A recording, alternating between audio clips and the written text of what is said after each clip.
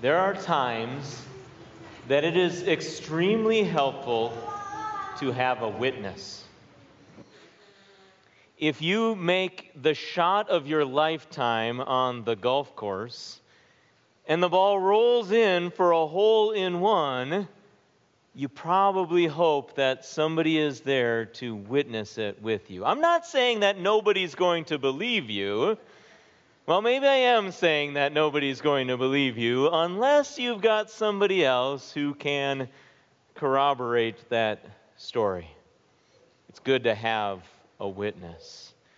If you want your wedding to be legally recorded in the state of Arizona, 2 witnesses, in addition to the pastor, are going to have to sign the marriage certificate to make sure that they affirm what took place. If you get into an automobile accident because not you, but somebody else was driving recklessly, your insurance company probably isn't going to care about your side of the story unless you have somebody else that can back it up and say, yeah, it was somebody else's fault. In front of us today is an event in the life and the ministry of Jesus, and his ascension required witnesses. In a slightly different way, still today, this event requires witnesses. And from the experience of the disciples, the apostles, when Jesus ascended into heaven, we can each learn to be a witness of the ascended Savior. To truly be a witness of the ascended Savior, first, you need to learn the lessons of his life. Our reading from the first chapter of the book of Acts really summarizes quite briefly what those lessons are. The lesson from Acts, talks about suffering, talks about Jesus suffering. It talks about the many convincing proofs that he gave to his disciples that he was alive. In other words, it doesn't flat out say it, but we know that he was dead. The rest of Scripture tells us that as well. He not only suffered, he suffered all the way to death. We know from all of Scripture that this is true. Jesus suffered a great many things at the hands of his own countrymen and also at the hands of the Romans who were in authority over his countrymen. Jesus suffered all the way to dying on the cross, a torturous form of execution. But after that, and for 40 days, Jesus proved over and over again that he was indeed alive. Luke, whom God used to write both the Gospel of Luke and also the book of Acts, in his Gospel, Luke records more details about the life lessons from Jesus. He wrote, Jesus said to them, "These are my words that I spoke to you while I was still with you. Everything must be fulfilled that is written about me in the law of Moses, the prophets, and the Psalms." Then he opened their minds to understand the Scriptures. He said to them, "This is what is written, and so it must be. The Christ will suffer and rise from the dead on the 3rd day, and repentance and forgiveness of sins will be preached in his name to all nations, beginning from Jerusalem." These are incredibly important life lessons that we learn from Jesus.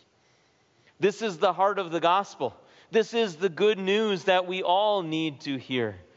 The lessons that we learn from the life of Jesus mean that he has done everything for us. He's done all the things that we couldn't do.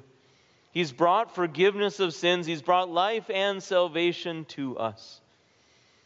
These lessons about his suffering, about his death, well, they force us to remember, to consider why he needed to suffer, why he needed to die. And the reason for all of this is right here in our hearts. Why would Jesus be willing to go to such a gruesome death? Why would he be willing to do so many things and to suffer so many things? Well, Christ came to save sinners. He came to bring forgiveness to a world of sinners, for people who could invent and who could do the sort of evil that we see all around us, and in the past few weeks, haven't we seen plenty of it?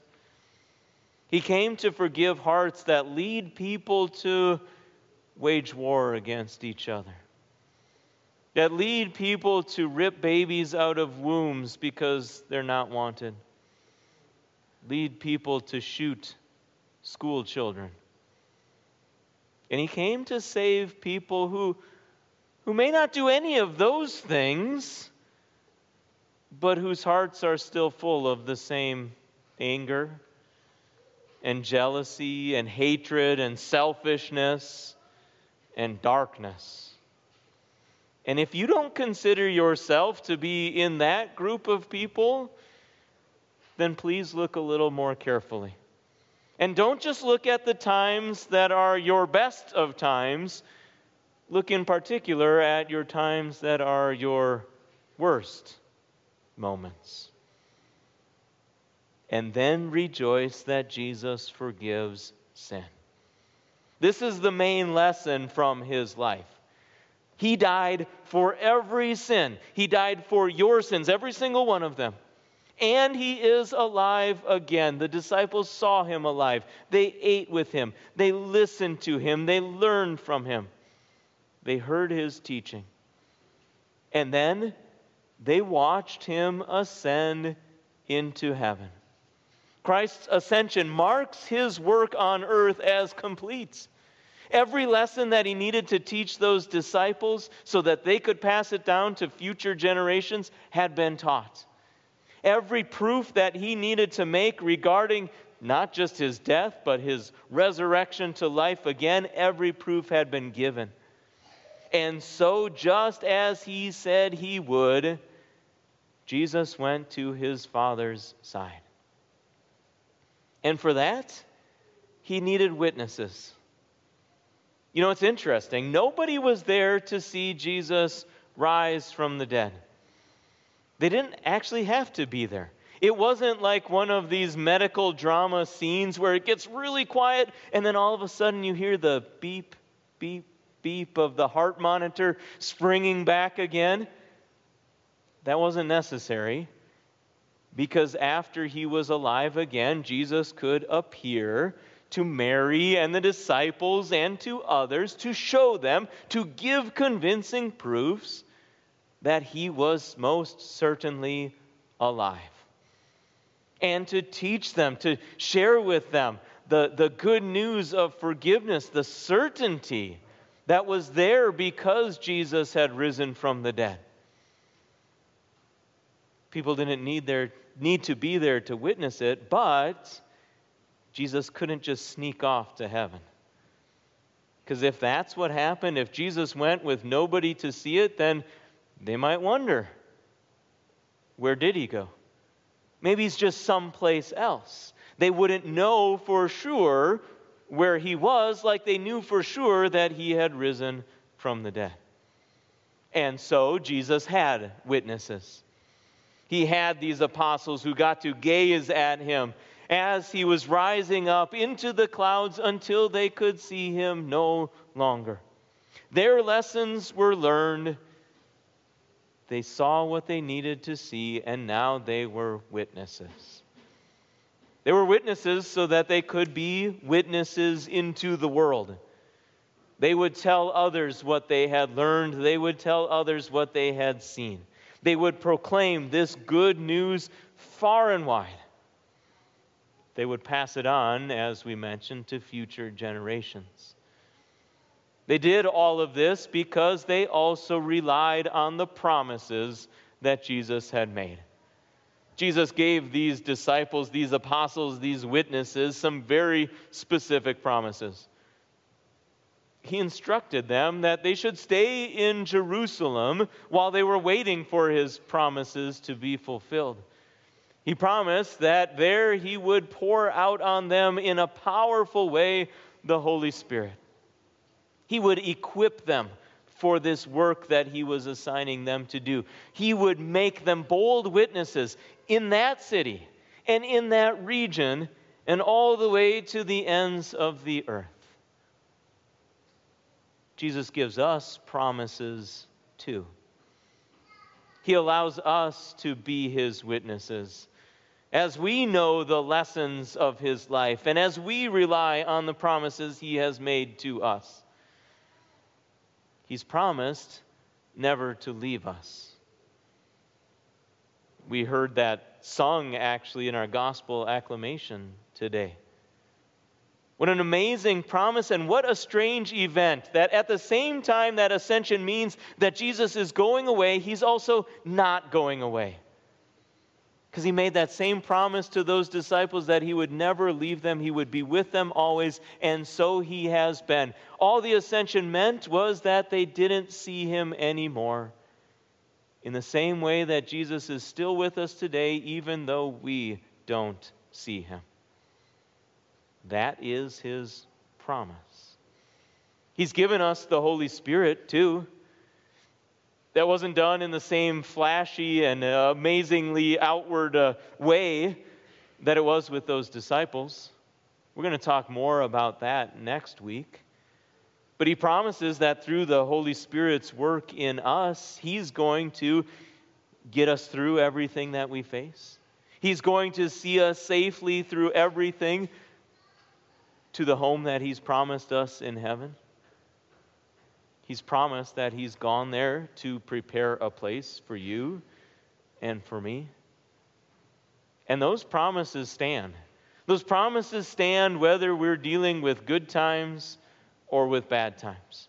Those promises stand whether it's a time when we feel like Jesus is with us or we don't feel like that way at all. The promises of our ascending Savior are what we rely on, in particular when we face challenges, when we face difficulties. I've heard from any number of people how much it affected them when they heard the news earlier this week about those 19 school children who were shot and killed. But too many people have also been turning to things other than God's promises. They've tried to work out earthly solutions to a problem that's really a spiritual problem. They've made up their own expectations instead of relying on Christ's promises. They've turned to human wisdom instead of listening to what our Savior says. Our Savior tells us that there are bad things, there are evil things, and those evil things, those terrible things will continue as long as this present world continues. No law is going to make this into a perfect society because no laws can change people's hearts.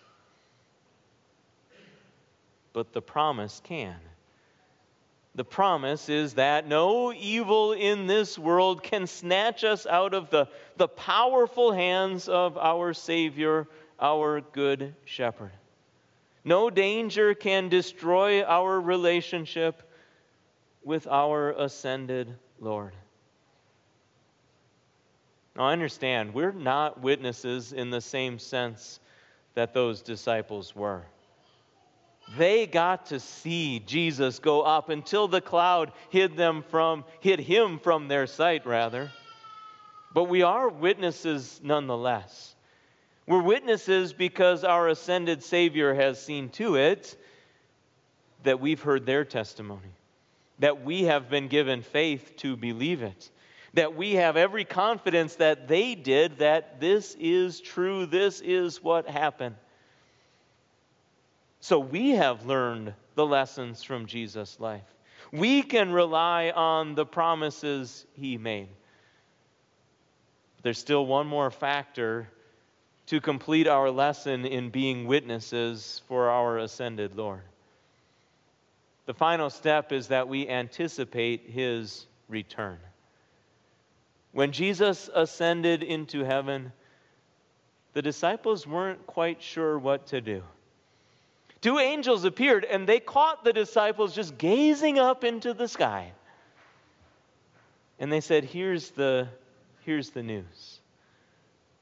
Just like you saw him go up, he's going to come back again. Jesus had promised that to his disciples before. He had told them about going away and coming back at some other time. But the angels shared this news again at the very moment that the disciples needed to hear it. They had just watched Jesus ascend, and the angels directed their attention to the fact that he would come back again so that they could anticipate it. See, their witness has been shared with us so that we can direct our attention in the same way. This is a matter of perspective. It's so easy for us to focus on earthly things. It's easy for us to focus on temporary things, on those things that are less important. We tend to gravitate, for example, to issues about money or about politics. We make all sorts of plans about our earthly futures. But witnesses of our ascended Lord should be more concerned about our eternal futures. As witnesses for and witnesses of our ascended Lord, as those who have learned lessons of his life, those who have relied on his promises, our focus shifts.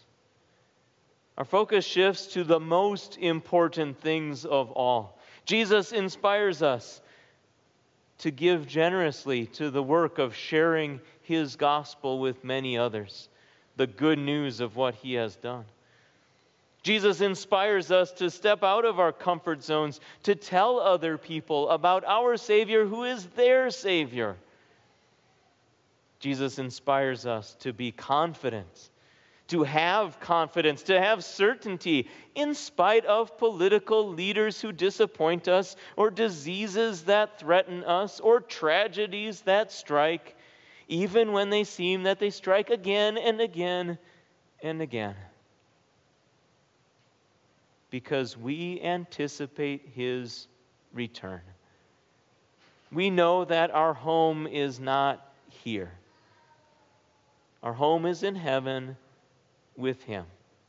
We will see him coming back again.